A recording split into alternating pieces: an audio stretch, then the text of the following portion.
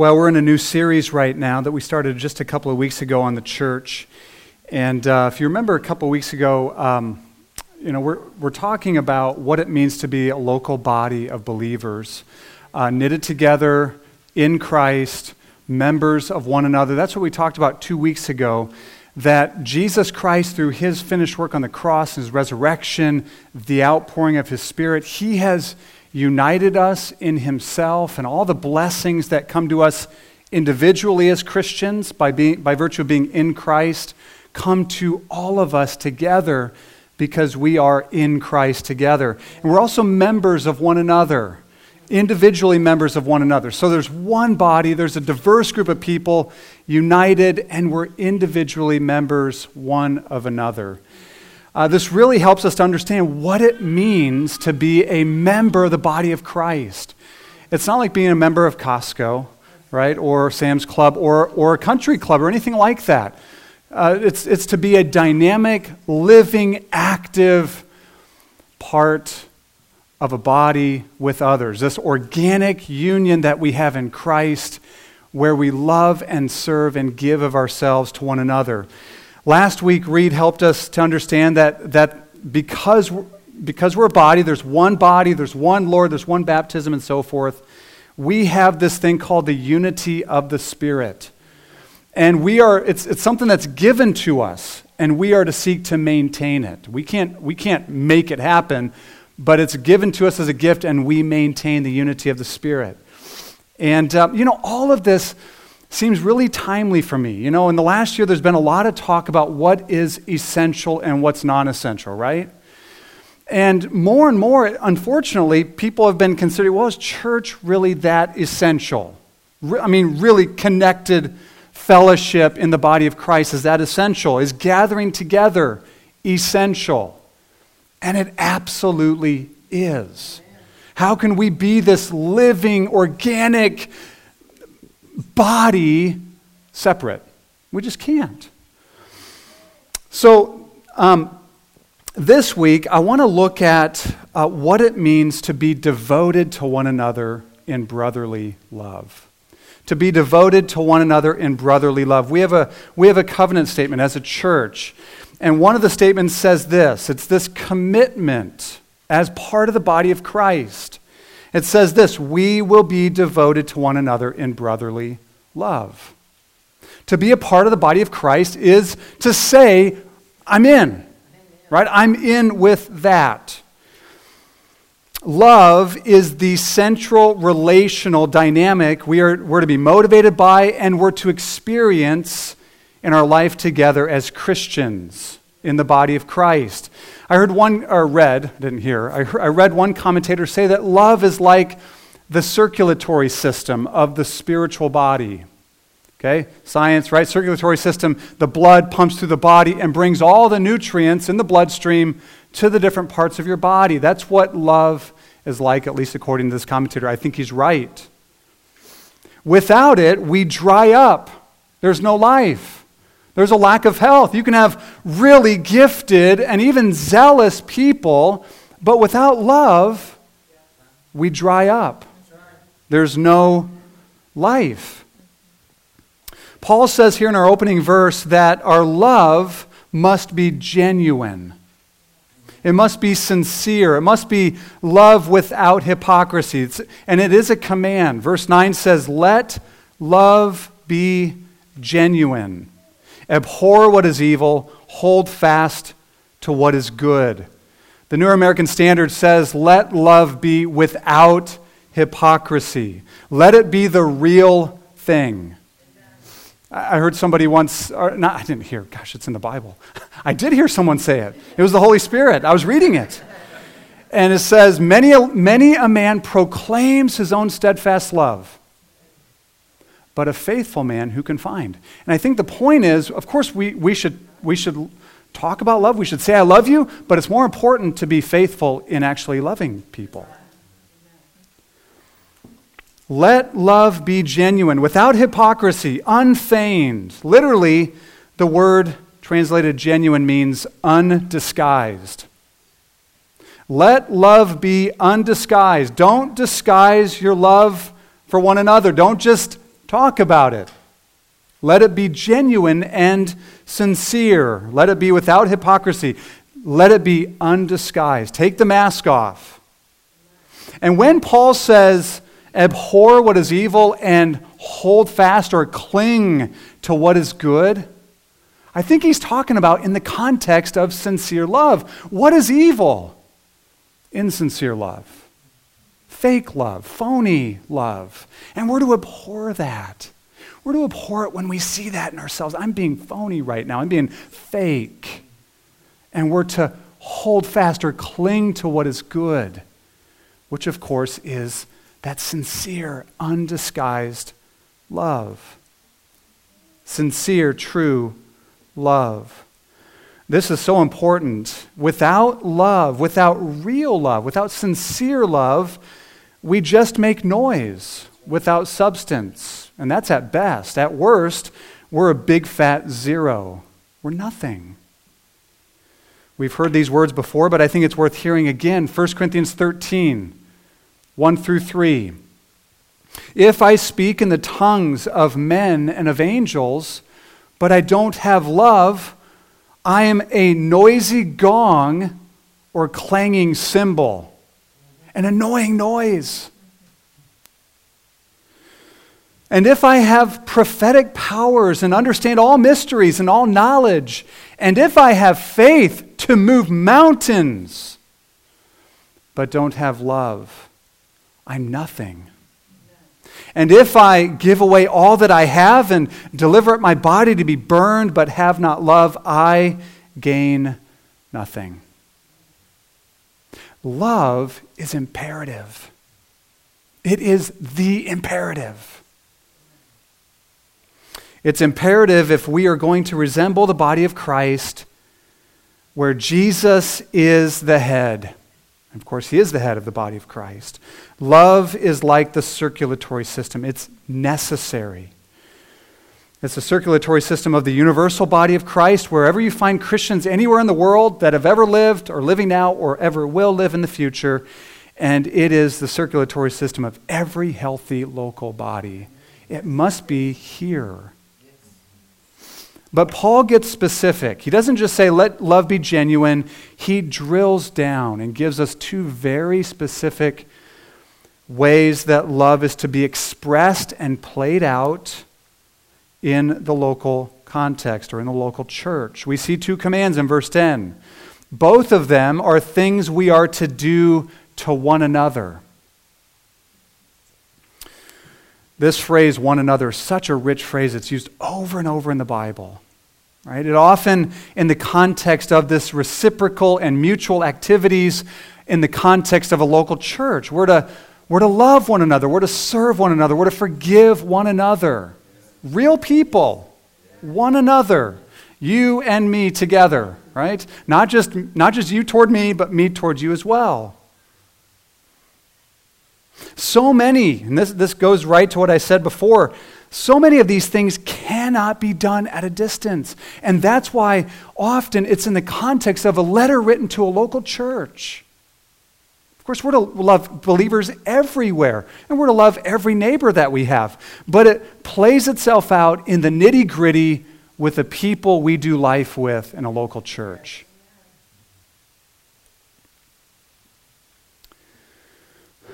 These things are meant to be lived out together, life together in the church. So what do we see? What are these two commands? The two commands are love one another with brotherly affection and outdo one another in showing honor. Let's just look at these one at a time. So love one another with brotherly affection, verse 10. The New American Standard, probably like the way it says this better. It says, be devoted to one another in brotherly love. We don't use that word devotion. Well, we use it for like our morning time with the Lord, right? We're doing our devotions. But when we talk about relationship with other people, that's kind of a word that's out of style.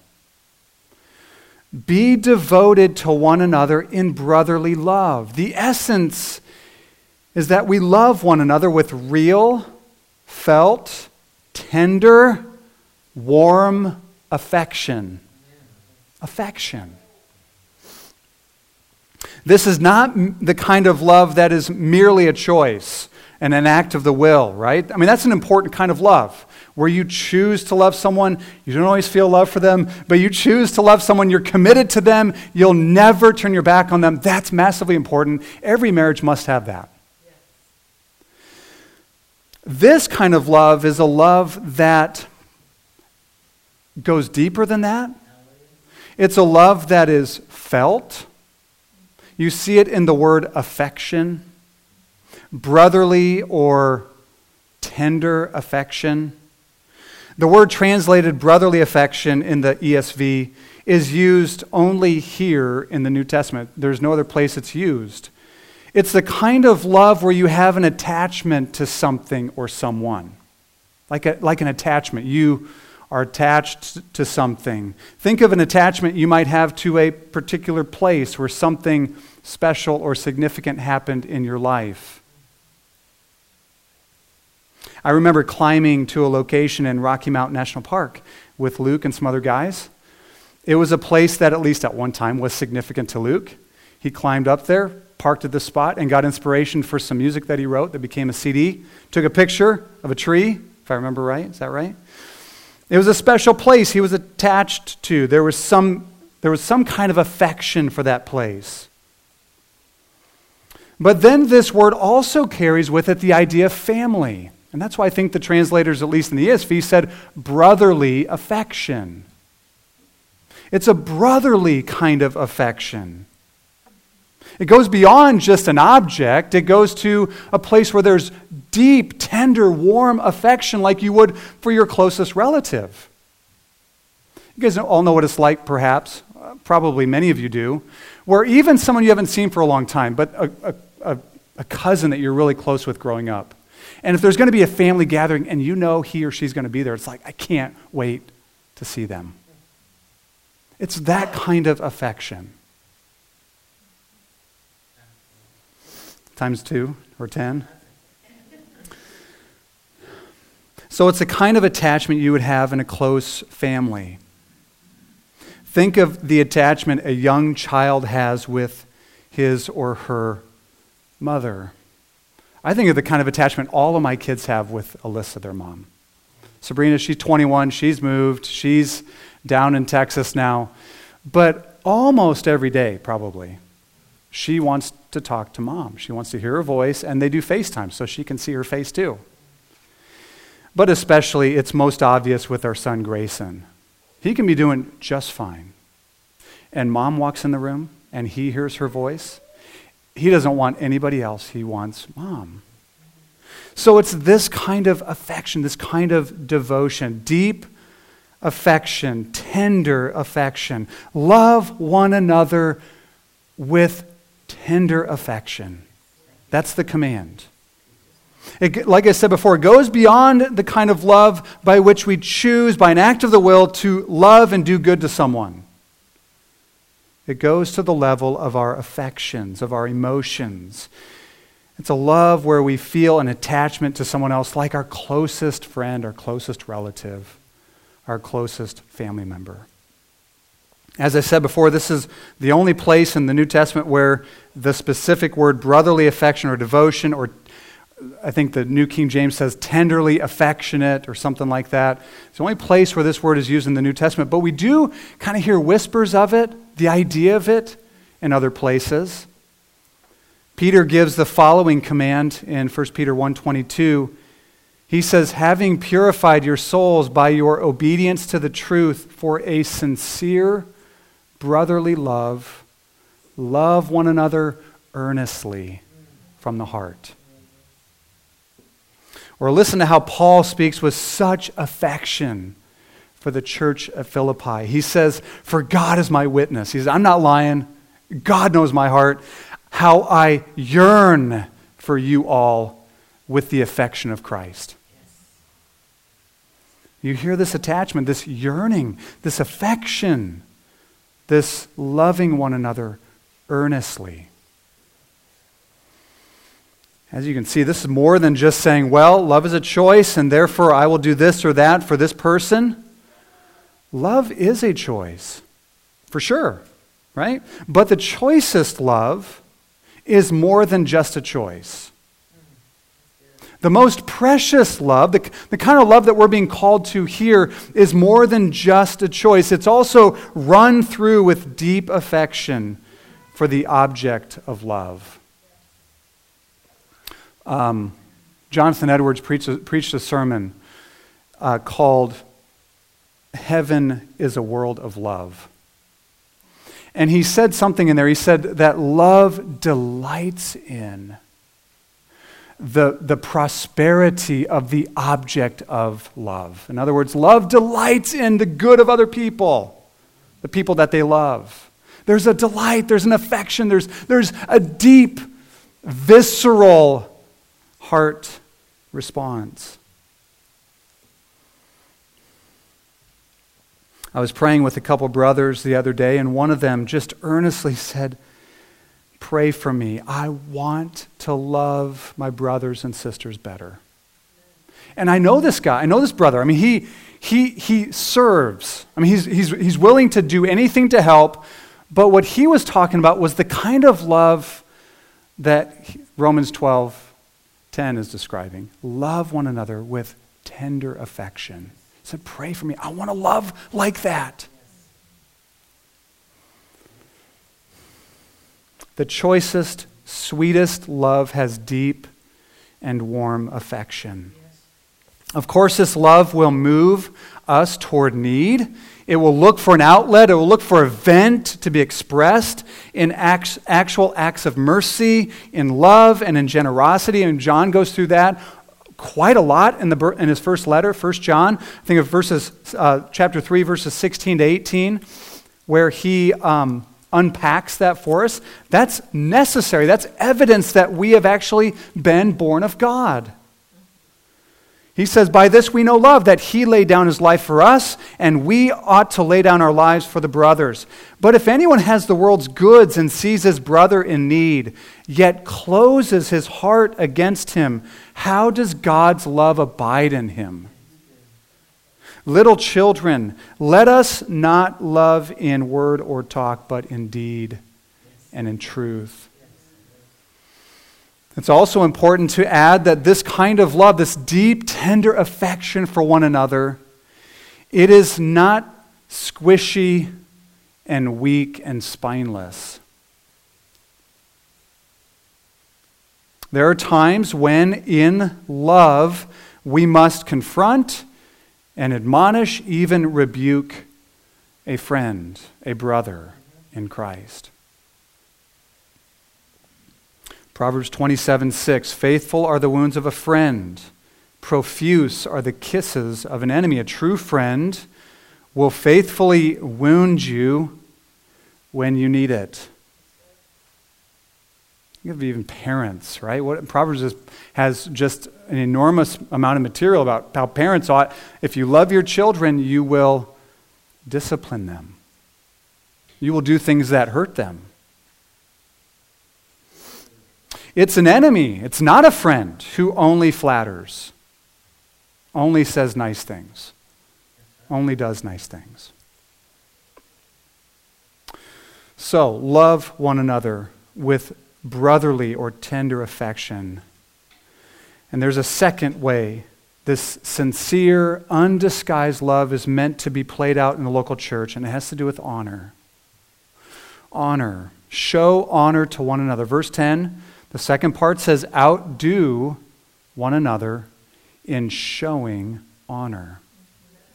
Undisguised love, right? This love that's to be genuine. Undisguised love prefers to show honor rather than receive honor. It prefers to look at others and honor others, humbling ourselves underneath others, rather than receive accolades and honor from others. The word honor means means a value assigned to a person or a thing. And to show honor is to treat a person, in this case, and commend them based on the value that is assigned to them. What's the value by which we honor one another? Remember, this is for Christians. Okay? This is not talking about honoring some basketball star or something like that. It's talking about in the body of Christ, what is the value by which we honor one another? Right? I mean, what value do we place on each other? Well, of course, every person has intrinsic value because we're all image bearers of God. But the phrase one another comes in, and we realize that this is talking not only about image bearers of God, but those for whom Christ died. Amen.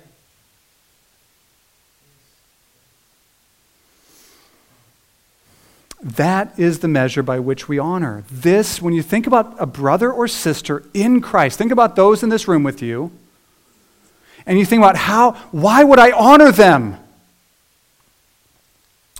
Because Christ obtained them with his own blood. Because they are not only an image bearer of God, which we honor all image bearers of God too, but they are bought by the blood of Christ. J.I. Packer, in his book, Knowing God, he has this part, it's in a chapter that talks about us being adopted children of God. And he said, if you ever want to know how well someone knows Christianity, ask them what they think about being a child of God.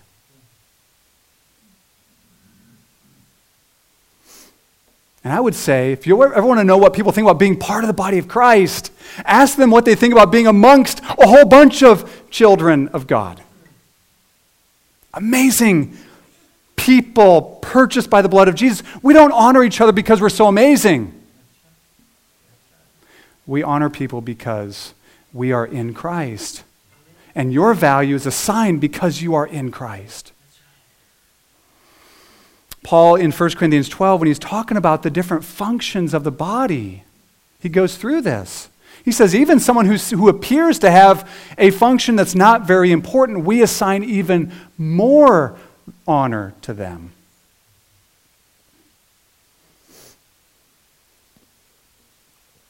God has joined us together, knitted us together in the body. Christ assigns value to you as a member in the body, and therefore you and I must assign that same value and honor one another.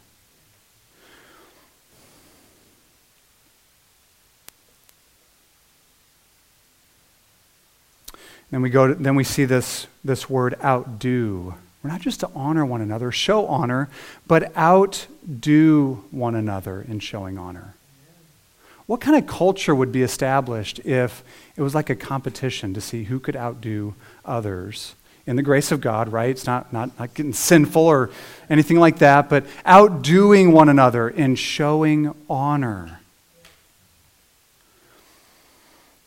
Philippians 2:3 says that we are to count others more significant than ourselves.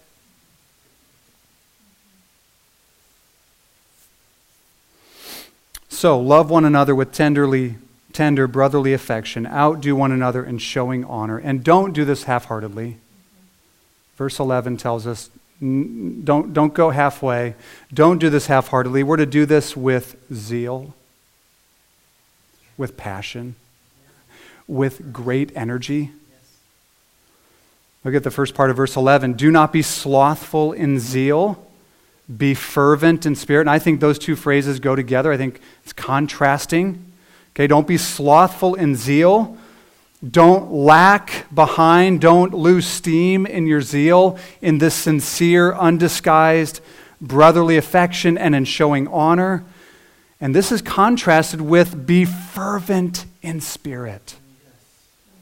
Now, there's been a dispute, at least in some commentaries that I read, as to whether this is talking about the human spirit, be fervent in your human spirit, or whether this is talking about the Holy Spirit.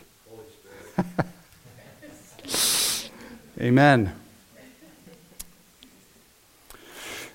Martin Lloyd-Jones said the following about this phrase. Well, he said something like this. Is this speaking of the human spirit or the Holy Spirit? And then he said this, I don't hesitate for a moment to say the latter. Amen. And then he contrasts our natural weakness and our natural tendency to be slothful in zeal to be lazy, with the Holy Spirit's power to make us fervent. To be fervent literally means to boil over, or to be on fire, or to be aglow. We are to be boiling over, on fire, I think, with the Holy Spirit, in this love for one another. And when you think about, when you think about the kind of love that we're called to, we can't do that in our own strength.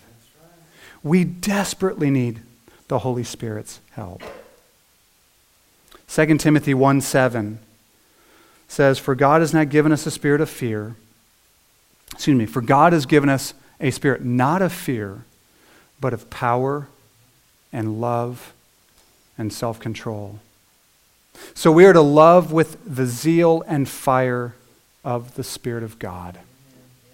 Great zeal, great fire, great energy.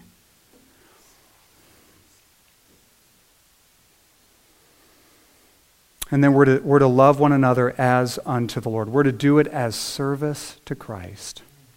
Serve the Lord in service of Christ. It's ultimately for Him. It's ultimately through Him. It's with His help. It's with the strength of His Spirit. I hope you see that this is a miraculous sort of way to live amongst each other. And you read through the book of Acts. I don't know if you've ever read through the book of Acts and you say, my goodness, all the miracles taking place. Like a guy being raised from the dead, and this guy who's been lame, and Peter just says, get up and walk, and he walks like that. It's amazing. Almost on every other page, there's miracles and wonders. For God to work this kind of love into our hearts is a greater miracle. It is a greater miracle than for a lame man to get up and walk. And may he do it. May he do it. Jonathan Edwards, again, in his sermon, Heaven is a World of Love, he says this, by living in love in this world, you may, on earth, have the foretastes of heavenly pleasures and delights. And I think, honestly, the church, a local body, a church, people doing life together, it's to be this foretaste of heaven. It's to be this, it's not the whole thing. No way. It's not the whole thing, right? We don't get our best life now.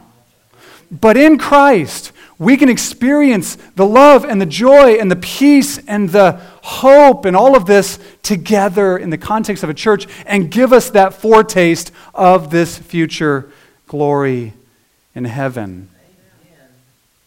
That's what our experience can be here.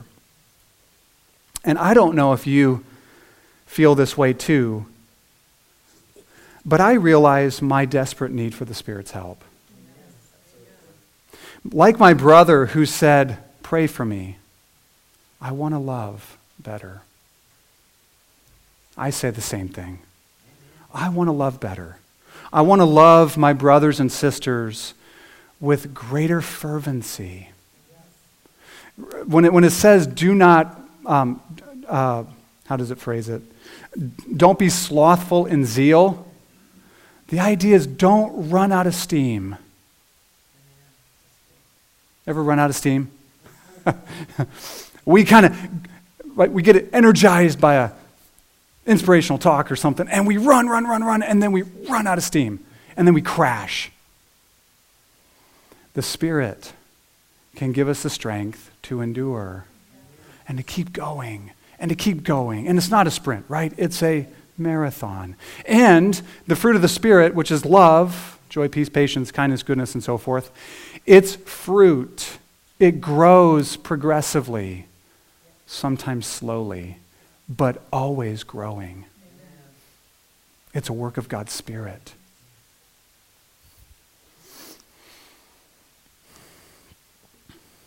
We need to seek the Spirit's mighty help to give us a heart of tender, affectionate love for one another.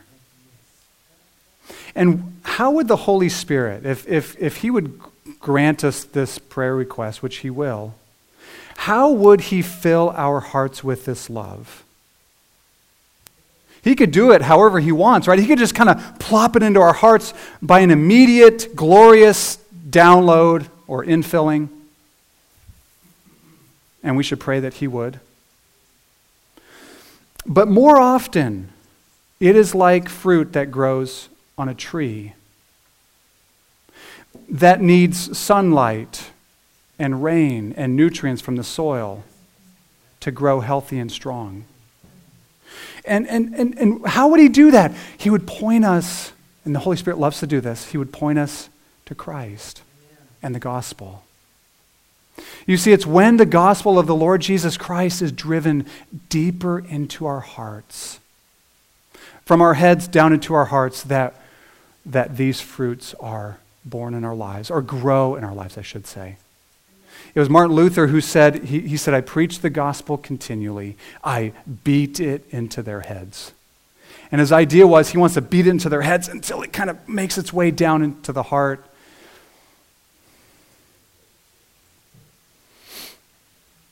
The Holy Spirit wants to expose us more and more to the light of the gospel of the glory of God in the face of Jesus Christ. Jesus, on the night before his betrayal, he was washing his disciples' feet. And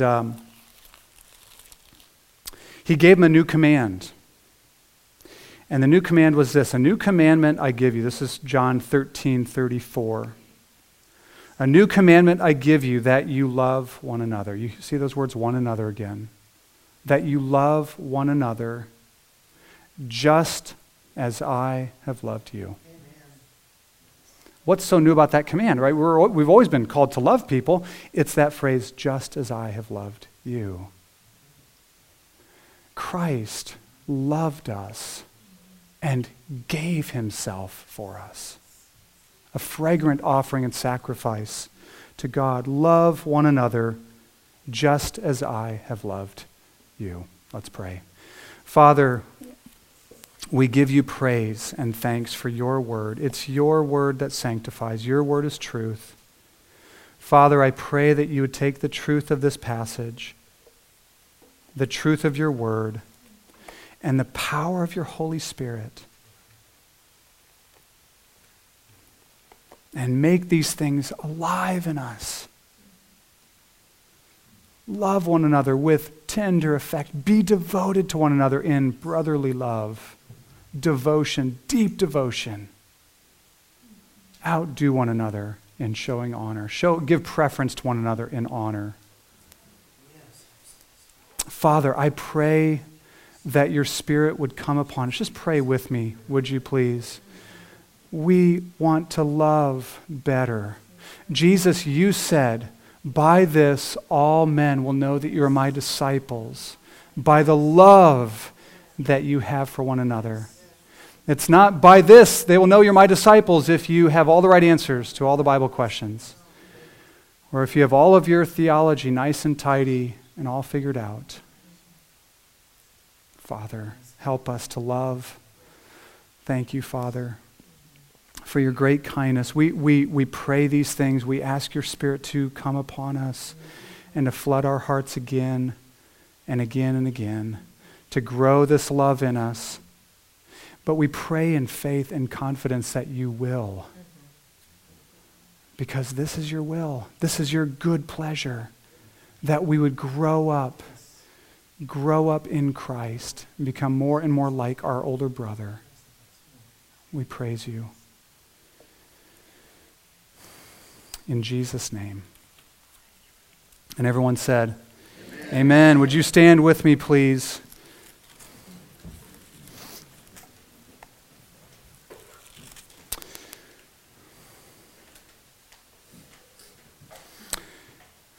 Romans 15:13. This is God's blessing over you.